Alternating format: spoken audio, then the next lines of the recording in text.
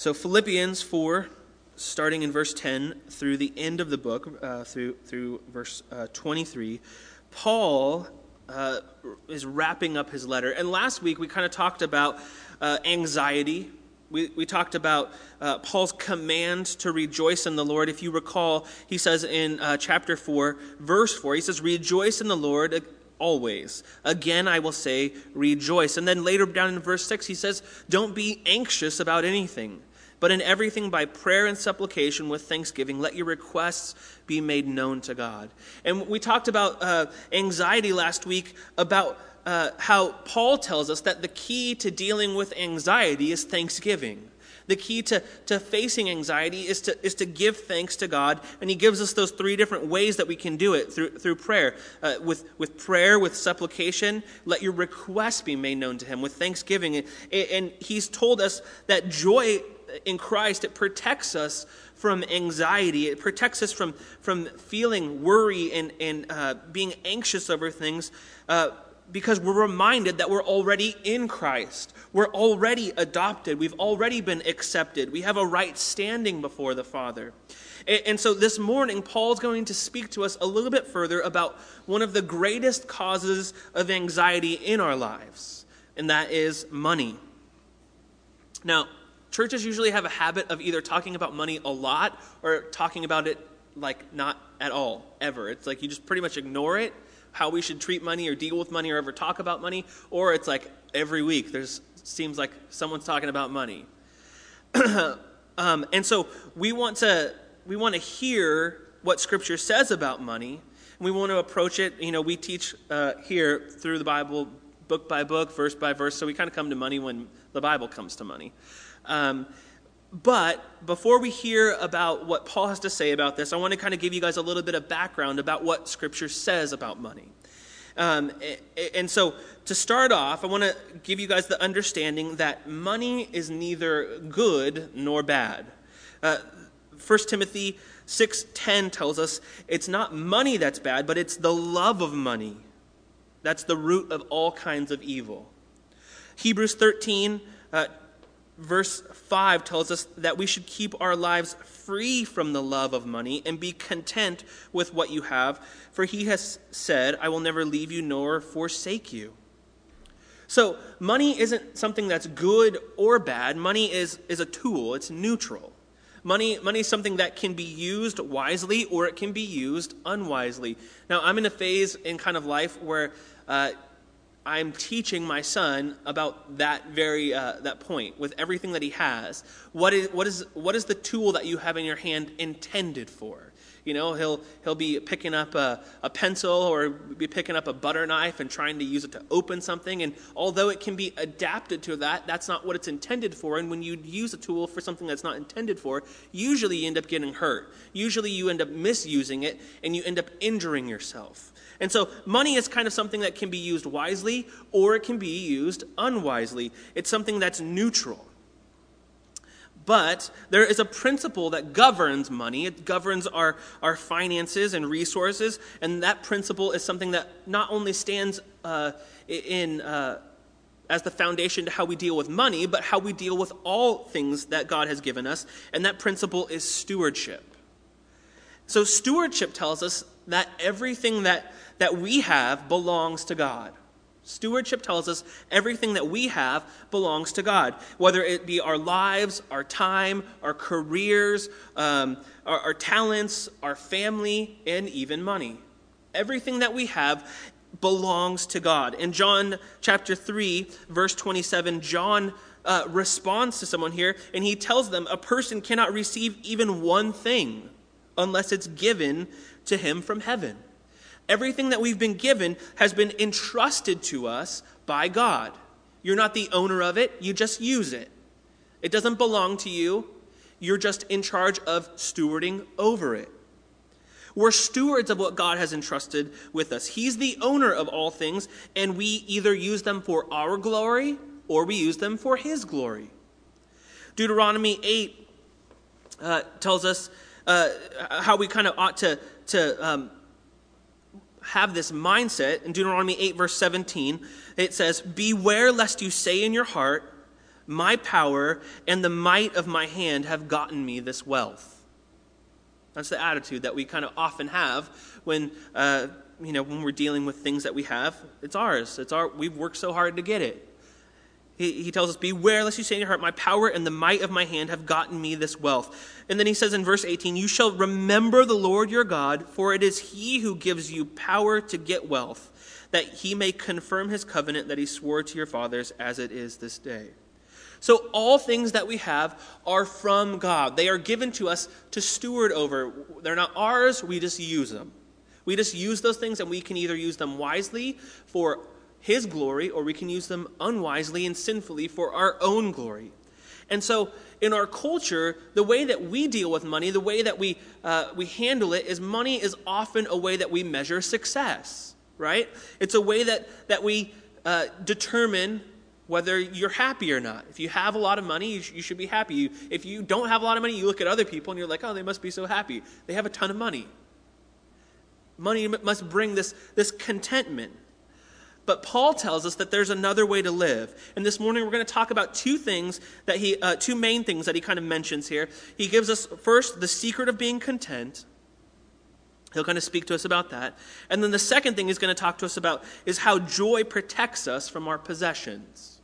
So let's start off in verse 10 with Paul's introduction to the secret of being content. And the first thing that he wants to point out to us is that if we want to be content, we have to understand who we are, and he does this through the lens of money. So, verse 10, he starts off and says, I rejoiced in the Lord greatly that now at length you have revived your concern for me. You were indeed concerned for me, but you had no opportunity. So why did Paul rejoice here? He says, I rejoiced in the Lord greatly. He's not rejoicing in the Philippians, and he's not rejoicing in the gift that they've given him, because that's the point of kind of this section of the letter. He's writing in response to the Philippians' gift. Epaphroditus, who was probably the one who delivered this letter to Paul as Paul's in prison, he brought this gift, this great financial gift for Paul. And as he brought that to him in his jail cell there, he delivered this, and Paul was so thankful for that gift, and he's rejoicing over that. And he's writing this letter to kind of tell them, hey, thanks. I'm so thankful for your support. I'm thankful for your faithfulness to provide.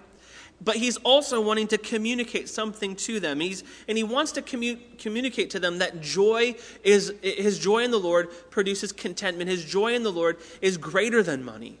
And that's kind of what he starts off with here. He says he rejoices in the Lord. He's recognizing that the Lord has been faithful to him. Not that it was just the Philippians who were nice to him and they gave him something. Paul's not saying, hey, I'm happy with you because you guys gave me money. Their partnership goes beyond that. He is rejoicing in the Lord because the Lord was faithful to provide for him. He can rejoice because the Philippians were faithful to give to him. And in that, their generosity mirrors that of God the Father giving his Son. Their generosity reflects the gospel. We'll get to that in a little bit. So Paul says that the Philippians, they revived their concern for him. Their obedience to give to Paul, their obedience to support him, leads to Paul rejoicing greatly in the Lord. Now, their gifts were a tangible demonstration. It showed, when they gave money, it showed Paul that they really do care. It showed Paul that, like, hey, I know that these guys are behind me for sure. But now when Paul writes back, he doesn't want them to be confused that, like, he didn't think they were concerned about them before, right? And so he will speak to that. He'll assure them that, like, hey, I know you guys were okay. I know you guys were concerned for me. That's what he says. You were indeed concerned for me, but you had no opportunity. He gets it. He's like, I know you were concerned. Just because I got the money doesn't mean like that now I believe you were concerned. I get that you were concerned for me the whole time. But he said they didn't have opportunity. And so if you want to be a giver, if you want to give, and you want to mirror this gospel generosity that Paul tells us that we ought to have, you have to have opportunity. Now, why did the Philippians not have opportunity to support Paul? Why were they unable? Well, Paul could have been unable to receive their gifts for a number of reasons. We don't know the exact situation. It could have been their extreme poverty, where they weren't, they just didn't have the resources to give to him. In 2 Corinthians, it kind of speaks to their extreme poverty. But yet, even in their extreme poverty, they still gave there. So it could have been that. It could have been that Paul was in transition between cities that he was jailed in. He was imprisoned, in Caesarea. He was imprisoned in these different cities, and they could have been transferring him. That's just, we can't give you money if we don't know your address. We don't know where you're at. It's pretty hard for us to do that. And so if we're going to be a giving people as the gospel instructs us to, we have to be on the lookout for opportunities to give. The point here that Paul's making is the Philippians, they were constantly looking for opportunities. They were aware of opportunities to give. They weren't apathetic about their resources. They weren't just like, oh, if somebody asks me, but they were aware. They were having this mindset about how they ought to use their money wisely and steward over it wisely. So he goes on in verse 11, and he tells us here about his situation, about what he's dealing with. And the thing that he's going to point out to us here is that joy in Christ enables us to be content. This is important. Joy in Christ enables us to be content. He starts off in verse 11. He says, "Not that I am speaking of being in need, for I have learned in whatever situation I am to be content." Paul says he's not in need, but he has a secret. He's learned something. He's learned to be content. I want you to notice what he says there, okay?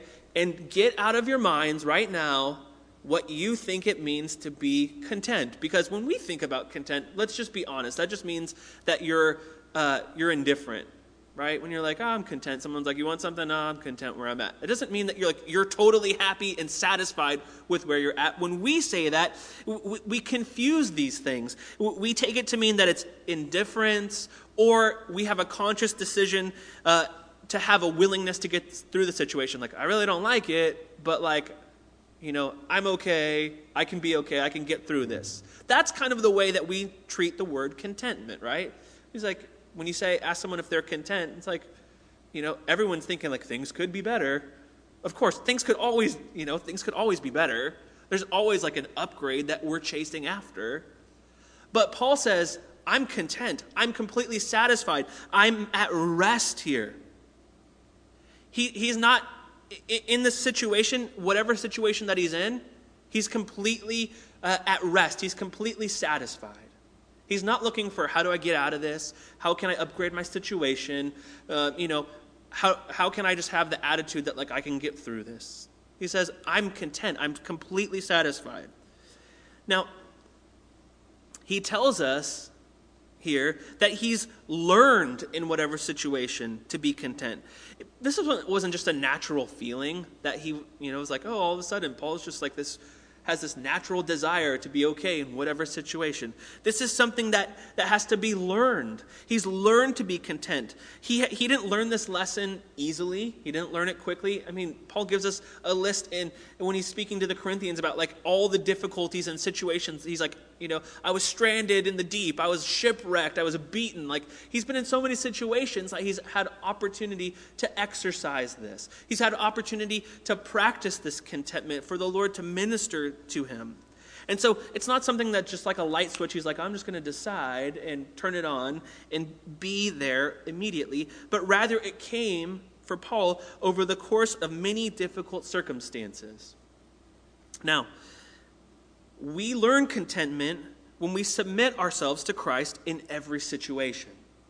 That's what Paul is getting at here. He says, whatever situation I'm in, I've learned to be content. And he tells us that when we have joy in Christ, when we fix our eyes upon him, it enables us to be content. Not just to be indifferent and be like, oh, I'll get through this because I have Jesus. Good consolation prize. Oh, I'll be okay because I have Jesus. I can make it through. But he is content. He's completely satisfied.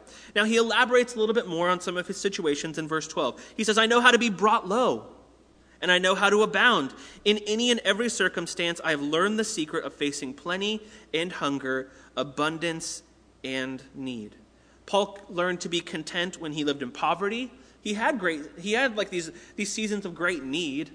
You know, if you are a traveling missionary, things aren't going to be plush for you all the time. You know, you're not going to have like servants and live in this, massive house and have people waiting on you hand and foot. Paul's like, I've been out, I've slept under trees, I've been in prisons, I've been beaten. I know what it's like to starve. I know what it's like to be hungry. He says, I've been brought low. When he says brought low, that word means he has been in a place of humility. What Paul's telling us here is the life that he's living mirrors the life of Christ as explained in the Christ hymn in chapter 2, verse 5 and 6, where Christ, he didn't consider it his own advantage, but instead he humbled himself, taking the form of a servant. Paul says, I've mirrored my pattern. I've patterned my life after Christ, and I've done the same thing here. I've been brought low. He had need. He faced hunger. When he says he faced hunger, he actually means hunger, not like, when we get done with church and we're like, man, I'm so hungry, where are we going to eat? Paul's like, I haven't eaten for like days and days and days, not to my own choice. Now, in the Roman prison system, prisoners had to buy their own food. If you didn't buy your own food, you didn't eat. You had to pay for your own medical care. Paul needed a doctor, right? We know he's spoken of that. He needs someone to take care of him. In that system, you were often buried. The prisons were kind of these rocks that were carved out and were like these holes in the ground. And the entrance to it was the size of a manhole about. And you were kind of lowered into there, and that was it. You were like by yourself. So there wasn't like plumbing. There wasn't like, oh, let's have a place to like drain all the sewage. That didn't exist. You didn't have a toilet in there. So if you wanted your cell to be clean, you had to pay someone to do it, or you had to have someone who would be willing to come and serve and do that for you, because you weren't getting out. And often, in one city specifically, I forget exactly which one, but some of these cells were often placed beneath the marketplace. So you would have like animals coming over, and there'd be like rotten fruit and everything falling into your cell. Paul says, I know what it's like. I've been in poverty. I've experienced this, and I've learned to be content. You think you got it bad? Paul had it bad, but he learned the secret of contentment. But Paul also learned to be content with living in abundance, which kind of sounds weird, right? Because you're like, I'm bankrolling. How could you not be content? Like, life is easy. I can pay all my bills. I'm hungry. I'm going to go get something. Some people are like so rich that like, they want a Starbucks and they pull up and they just park like right in the red curb and they're like, whatever, $65 coffee, I'll just get a ticket for it. That way I don't have to go park. Some people just like, the way that they, like, some people have so much money they don't even know what to do with. And so it sounds a little bit weird that you would need to have contentment when you're bankrolling, when you're prosperous. And Paul's not even speaking of like this excessive, amount of money. He's just saying like, I have more than I need. Not just like, I have money that I can do whatever I want with. But it's something that is important for us to recognize. It's not the case that just because you have a lot of money, because you're living in abundance, a season of blessing financially, it doesn't mean that you're going to be able to be content in that. Ecclesiastes 5:10 tells us, he who loves money will not be satisfied with money, nor he who loves wealth with his income. It just means that you have wealth, you're not going to be satisfied. If your focus is on that, you're going to get more, you're going to figure out how you can get more of it. And then you're going to try to go to the next level and then the next level. Solomon says there, this is also vanity. When goods increase, they increase who eat them. And what advantage has their owner to see them with his eyes? Sweet is the sleep of a laborer, whether he eats little or much, but the full stomach of the rich will not let him sleep.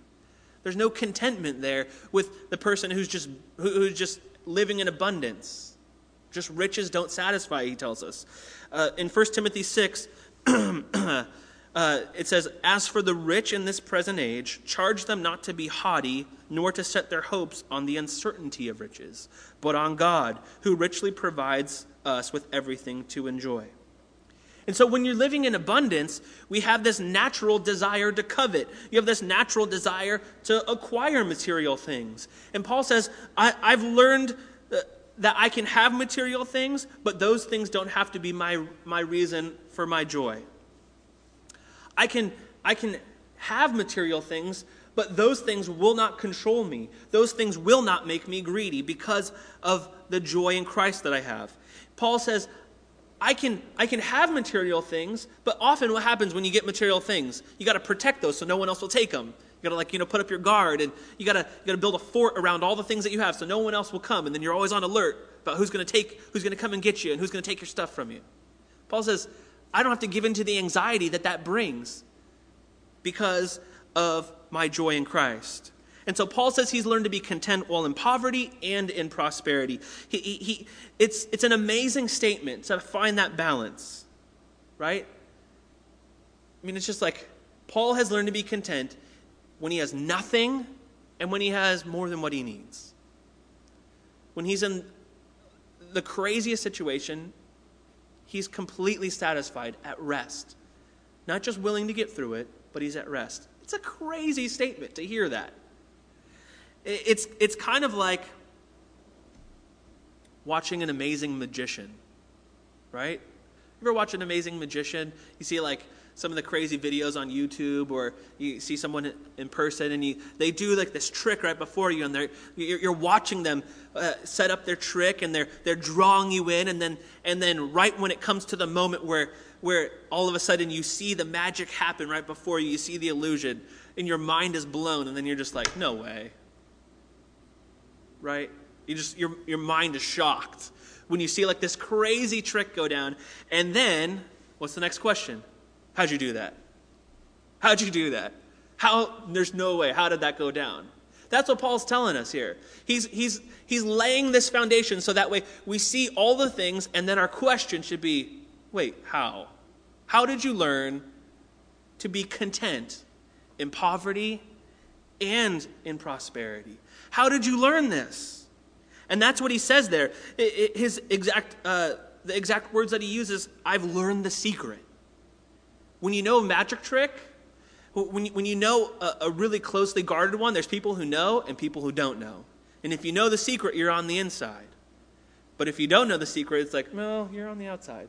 But Paul's secret here, he says, I've learned this secret. Paul's secret is a secret that's out in the open.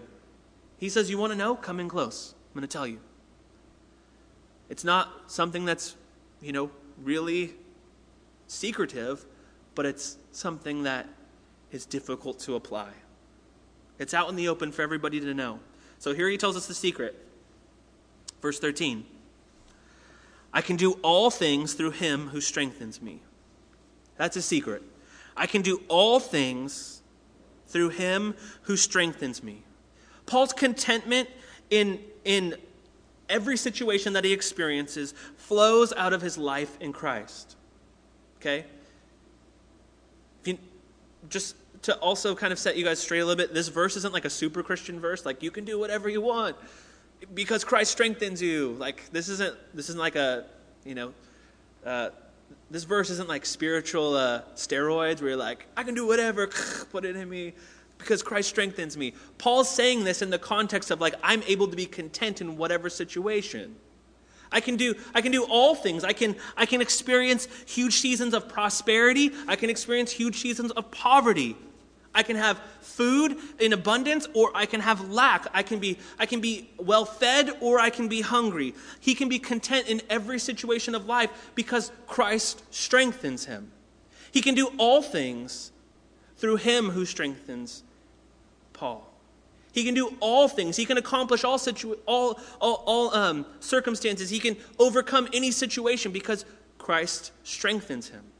Because the joy of the Lord is our strength. The joy of the Lord is our strength. Paul's greatest desire is to know Christ. His pursuit of Jesus as his ultimate and fully satisfying treasure, it sets him free from depending upon himself. It sets him free from depending upon others. Jesus will meet all of his needs. Jesus is the one who completely satisfies. Now, Paul tells us that we're not going to learn contentment by gaining experience in these circumstances, right? You just think, okay, Paul went through a lot of experiences. He went through all these difficulties of life, and the only way that you're going to learn to be content in them is by going through them. And you're going to kind of learn what they feel like, and you're going to learn to adapt to them, and next time you're going to be ready. It's not about the circumstances, it's about depending upon Christ in those circumstances. And so Paul's not saying, Paul's not saying the circumstances, as you go through them, you're going to figure out what they're like, and you're going to know how to act. Paul's saying, when you go through those, you're going to learn to depend on Christ more and more and more.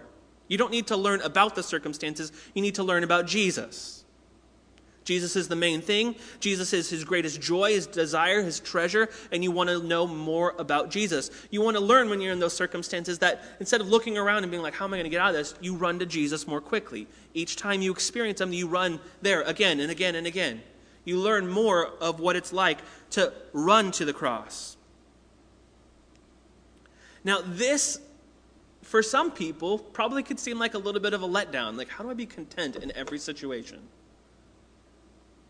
Well, you can do all things through Christ who strengthens you. It's like, that's not the secret I was looking for. I was looking for something else. But this secret that Paul tells us here about having joy in Christ, being able to overcome all things because of your joy in Christ, it makes you invincible. If the greatest thing that you care about, if your ultimate desire and ultimate treasure is Christ, it's something that cannot be shaken. It cannot be taken away from you. If you place your joy, your treasure in earthly things, a robber comes in, he steals, kills, destroys, that's gone. Your joy is gone. Someone comes in and takes what you've been building your kingdom upon, all of a sudden your joy is gone. You have a tragedy in your family. All of a sudden, your joy is gone. But Paul says, my joy, the greatest thing that I care about is Jesus. The only thing that I really want to know, the only thing the thing that's my greatest desire is Christ. It makes us unable to withstand the loss of all things. Paul said to live is Christ and to die is gain. Why? Well, because to be absent in the body is to be present with the Lord. So Paul says, the greatest thing that I desire is Jesus. And so if you want to kill me, you're only going to bring me to my greatest desire. You're only going to just be like, okay, here's what I actually want. You're going to put me right before Christ. You can't take that away from me. His secret is that he's not building his life upon earthly things, but rather upon the faithfulness of Christ, upon who he is, upon his character and his love for us. He understands that he is adopted and accepted before Jesus. So having joy in Christ, it enables us, it strengthens us to stand against the world. And it's awesome because then we can be a bit reckless. Right? It's great when you can be a little bit reckless and not really worry so much when Jesus is your chief desire, because nobody can snatch us out of his hand. You can kind of go through life, in a little bit more of a reckless sense. I'm like, I don't really know I don't have to pay attention so closely to all these other things because the greatest thing that I want is Jesus. I don't have to be worried about all these things in my peripheral vision. Joy in Christ, knowing him, the joy of the Lord being Paul's strength is his secret. He can do all things through Christ who strengthens him. He can overcome any situation. He can deal with anything because of that great truth. Now he goes on in verse 14 to talk about how this joy enables us. When we have joy in Christ, it enables us to be protected from acquiring things here on this earth. Joy in Christ protects us from our possessions. Because what tends to happen is you acquire possessions, but then those possessions end up possessing you because you end up trying to protect them. So Paul says this joy it protects us from our possessions. He says in verse 14, it was kind of you to share my trouble. Paul's speaking to this partnership that they had. He says, you guys were willing to give sacrificially. You weren't controlled by your possessions because you were compelled by the gospel. Look at verse 15. And you, Philippians, yourselves know that in the beginning of the gospel, when I left Macedonia, no church entered into partnership with me in giving and receiving except you only. Even in Thessalonica, you sent me help for my needs once and again. So Paul says, here's this case now. I'm going to give you this case. I'm going to break down for you why you guys are so generous, because your generosity, it demonstrates the gospel. It demonstrates this gospel conduct. Now, let me break down for you what Paul's talking about here in this giving and receiving. Let's go rewind all the way back to the Old Testament and talk about Old Testament giving just quickly. This is like really the snapshot, okay? In Old Testament giving, the Old Testament law required the people of Israel to give a tithe of their income to the temple, or, we'll call it the church for now. It required you to give a tithe, and a tithe just means a tenth. You were required by Old Testament law to give a tenth of your income to the church or to the temple. Now, that was distributed in Numbers 18:21. We hear that the Lord instructs Moses, to the Levites, I have given every tithe in Israel for an inheritance in return for their service that they do, their service in the tent of meeting. So the tithe, that tenth that was given from every family, was given to the temple for the use of the Levites, those who didn't inherit any land. They were the priests who ran the temple, and they oversaw all the sacrifices and all of the things kind of surrounding that. And so that money went to them to support them, because they didn't get any land, they didn't get anything else, so that enabled them to eat, and it was just a practical support. Now, any giving beyond that would be a free will offering. You could give beyond that. Your contribution beyond that 10% would be something that would be in a response to God's goodness. You get maybe an especially great crop, and you're just like, Lord, I'm so thankful for how much you've blessed. I want to give above what's required of me. I want to give out of this great love in my heart. I want to sacrifice, all of this extra crop that I have, or I want to give of my livestock. So there's a free will offering that's kind of broken down beyond that. It's a response to God's goodness. Now, in the New Testament, we use the Old Testament model kind of as we kind of use it as a rough guideline. A lot of times we just kind of adopt that because it's a standard that God set, and we really like to have rules, so we can say we kept the rules, right? It's the little legalist in all of us, where it's like, how much do I have to give so I can just do that and then I can check it off?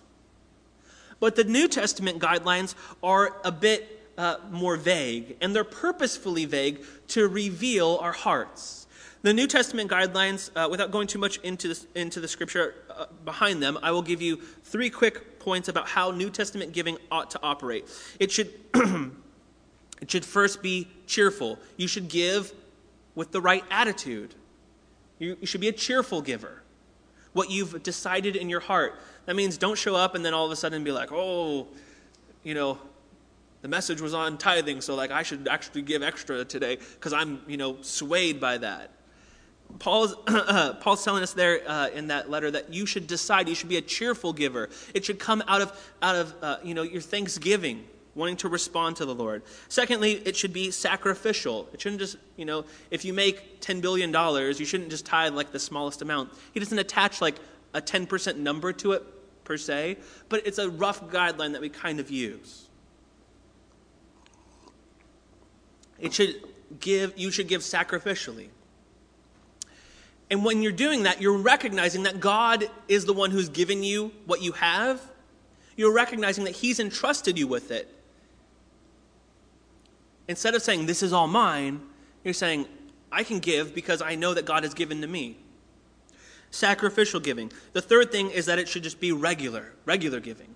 Happens with whether that's on a, with whatever your rhythm of life is. If it's like every 2 weeks with your paycheck or whatever you decide, there's not like a system in Scripture that's like it has to be like on this day and on this day.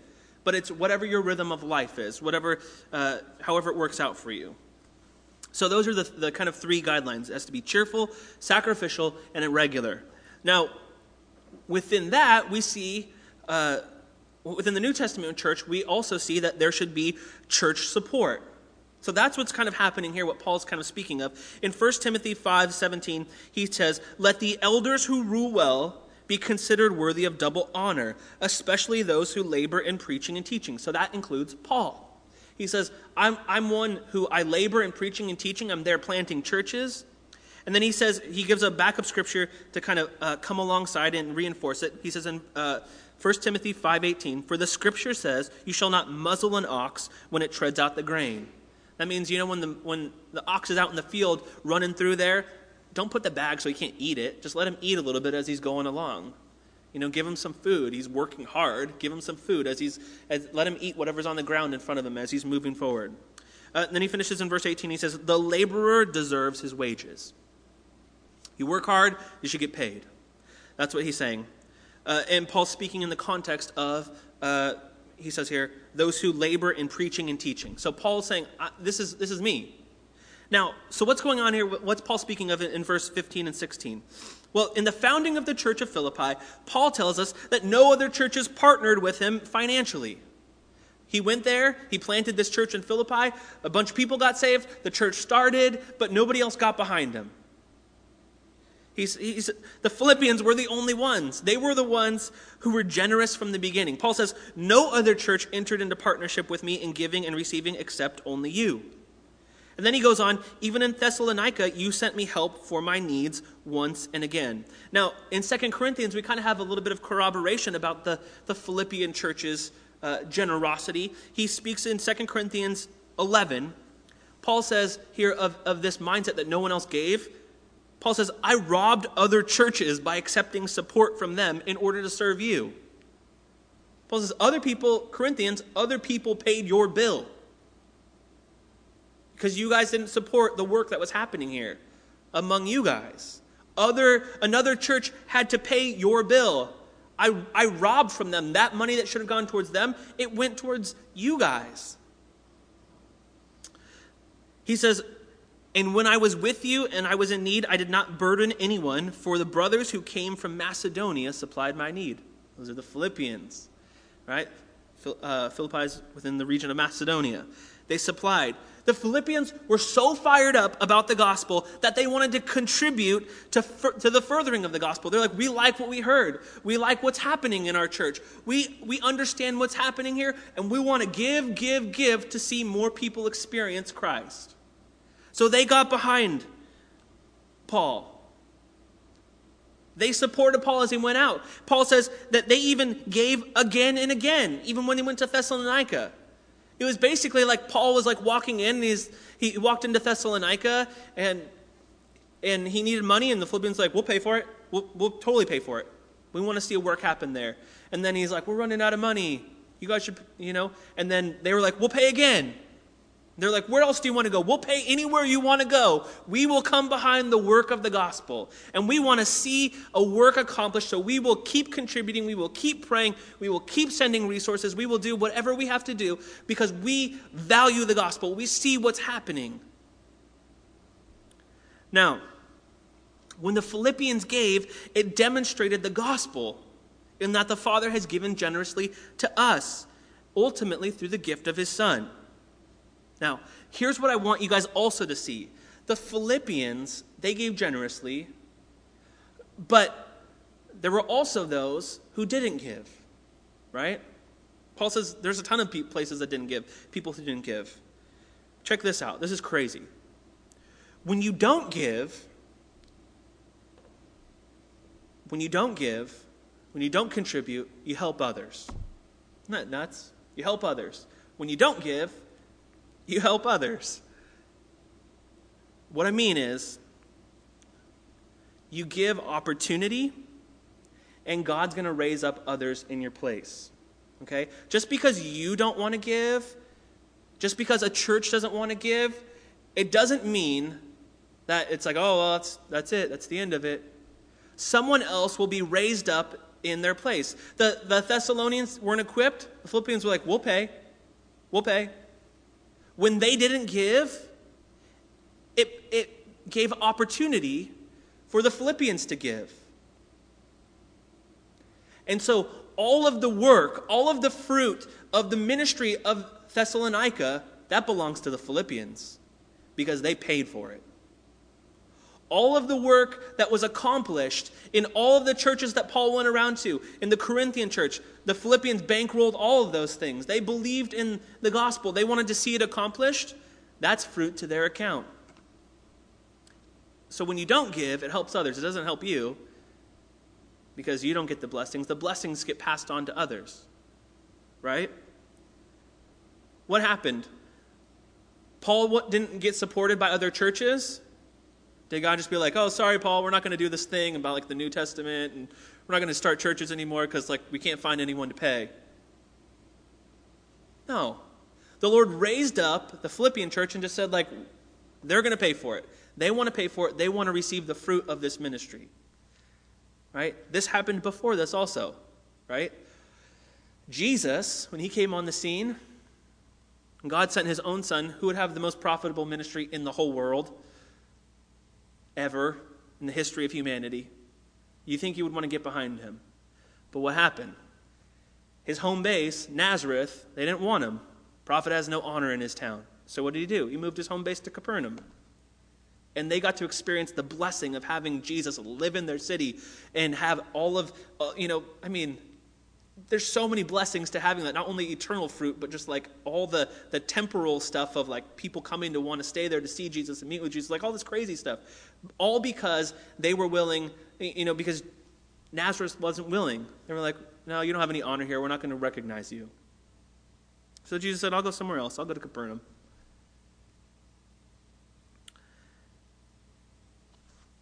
So giving here is important because it reveals the state of the heart. Paul says in verse 17, not that I seek the gift, but I seek the fruit that increases to your credit. In Matthew 6, Jesus said, for where your treasure is, there your heart will be also. Where you're investing, the things that you're giving to, that's going to reveal your heart. Are you giving to yourself, or are you investing in the kingdom of God? Paul says here in verse 17, my motive is not money. I don't seek a gift. I'm not writing to you guys to tell you this because I need money. I'm telling you this because I seek fruit from your life. I want you guys to give because it reveals your heart. It shows that you're generous. It shows that you belong to Christ. It shows that you believe the gospel. So Paul says, this isn't in my self-interest. This is in your interest that I'm writing these things. When we give sacrificial gifts, it produces spiritual growth within those who give. And practically it helps those who receive.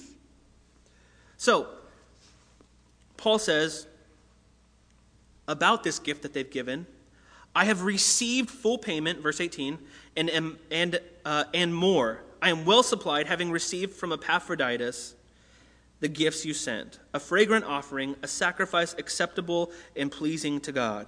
So Paul says, I got all the money. Everything you guys sent, I got it, and it was more than enough.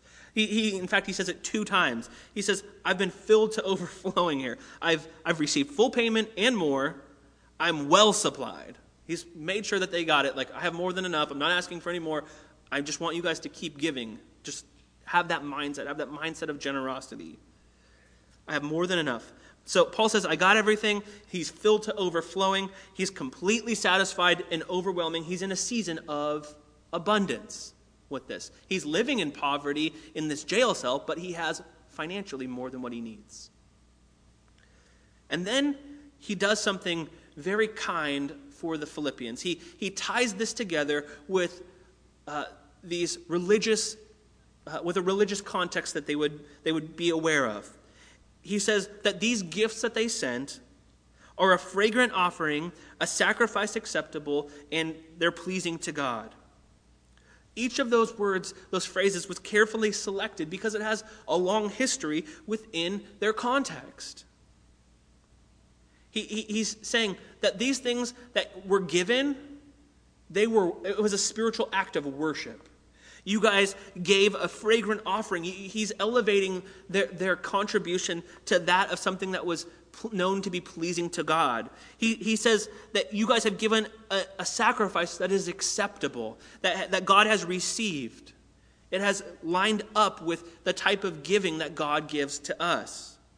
And it is pleasing to God. And so when we give in this way, it is ultimately pleasing to God. So they've done two things. They've provided more than enough for Paul, practically, and they've worshiped with their finances. They've presented sacrifices that are pleasing to God. So lastly, we wrap up in verse 19 with this. God blesses those who give. He blesses those who give. Now, conditionally here, right? This isn't just like anybody who gives, whatever, with any attitude, any time. There's, you have to fall within those categories, that mindset, the ideas that we've talked about.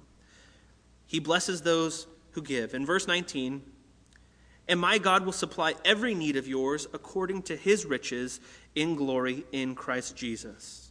So Paul says, because God has provided so abundantly for me through you, God's going to do the same for you. You guys have given so generously, and the Lord will provide for you. He will supply every need of yours. Every need, not every want or whim or desire. Oftentimes that's what we kind of want it to be. Like, I need a flat screen. It's like, you don't need a flat screen. You need to eat. My God will supply every need of yours. Paul expects God to act on the Philippians' behalf much like he has acted on Paul's behalf through the work of the Philippians. He is going to supply all of their needs. And when he speaks of this word needs, it means any need, whatever it would be, material need, a spiritual need, emotional need, anything. He's going to supply all of your needs. Everything that you could possibly want is found in him. He will supply every need according to his riches in glory in Christ Jesus. God's provision will be according to his riches, which includes his timing, right? He will do it when the timing is right. It's not our time, but his time. He's going to supply that for that need. And he's already demonstrated this at the cross. 2 Corinthians 8:9 speaks of this context of giving, but of giving financially, but it talks about how God has already done this through Christ. In 2 Corinthians 8:9, he says, "For you know the grace of our Lord Jesus Christ, that though he was rich, yet for your sake he became poor, so that you by his poverty might become rich." The Lord will meet your need. He has met it. He has taken on our poverty and given us his riches. He will meet our needs according to his riches, according to the supply that he has. And God's supply does not lack. He's not like running low. It's not going to run out like, I better get it quick before it runs out. God will meet our needs with what we need, in the method that we need it, in the timing that we need it. So we need to not force it, but we need to be content in whatever situation. And when we have need, he will see that need and meet that need for us. But not only will God provide for those who give upon this earth, but there's more, right? Could there be more? Jesus said, lay up for yourselves treasure in heaven, right? We already talked about that. When we invest in the work of God here upon the earth, we lay up for ourselves treasure in heaven. So when you're stewarding wisely over not just your money, but all things that God has given to you, everything that you've been entrusted with, you're laying up for yourself treasure in heaven. And that's the type of treasure that you want to have. It's the best investment that you could ever make. Now, if you wanted to make some sort of monetary investment, you could go and you could put your money in a savings account.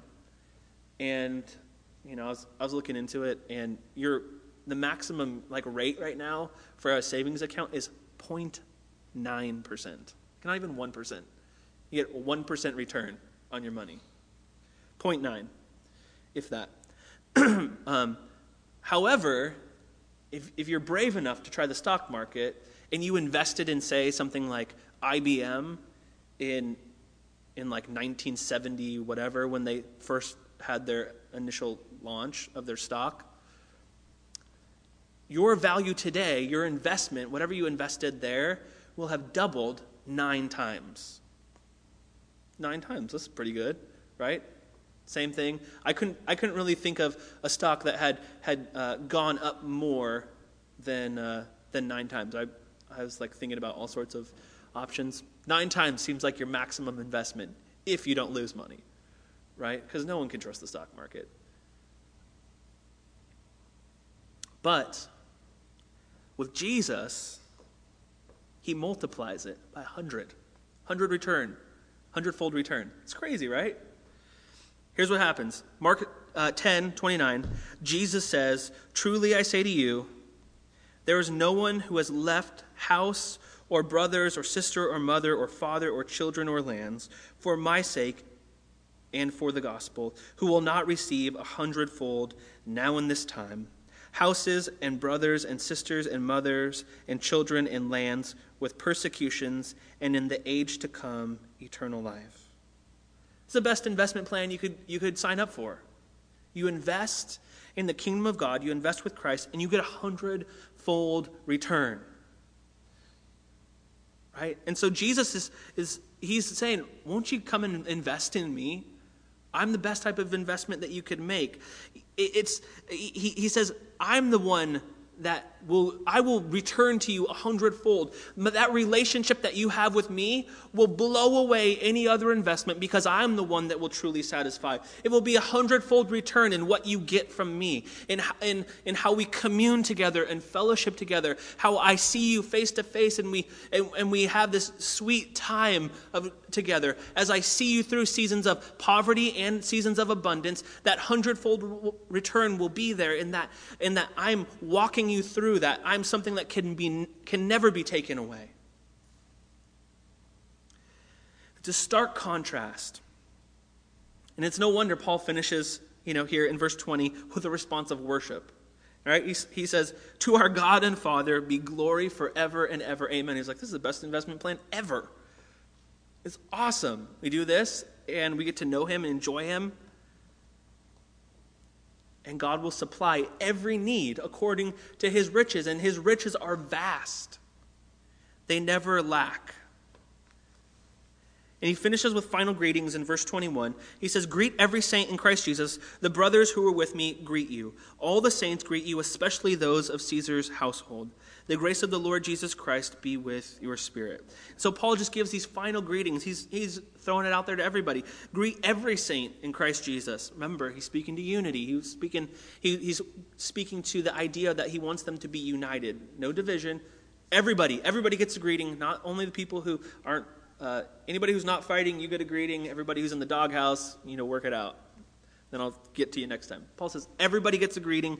I love you guys. I want to see you guys blessed. The brothers who are with me greet you. So he's speaking to this idea of unity. And then he says, all the saints greet you, especially those of Caesar's household. Remember, Paul has been used by God during his imprisonment. Those who are in the household of the emperor, the gospel has extended even into that household. He has used his chains as an opportunity. He has suffered well. He is used his suffering to advance the gospel.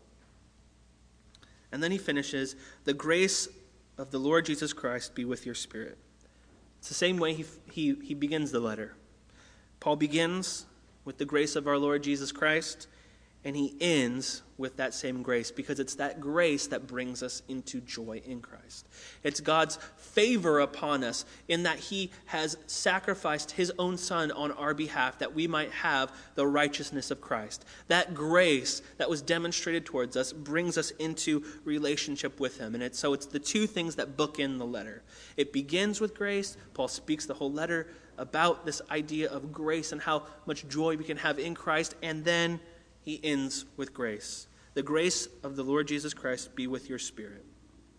We're adopted, we're accepted, we are part of the family of God.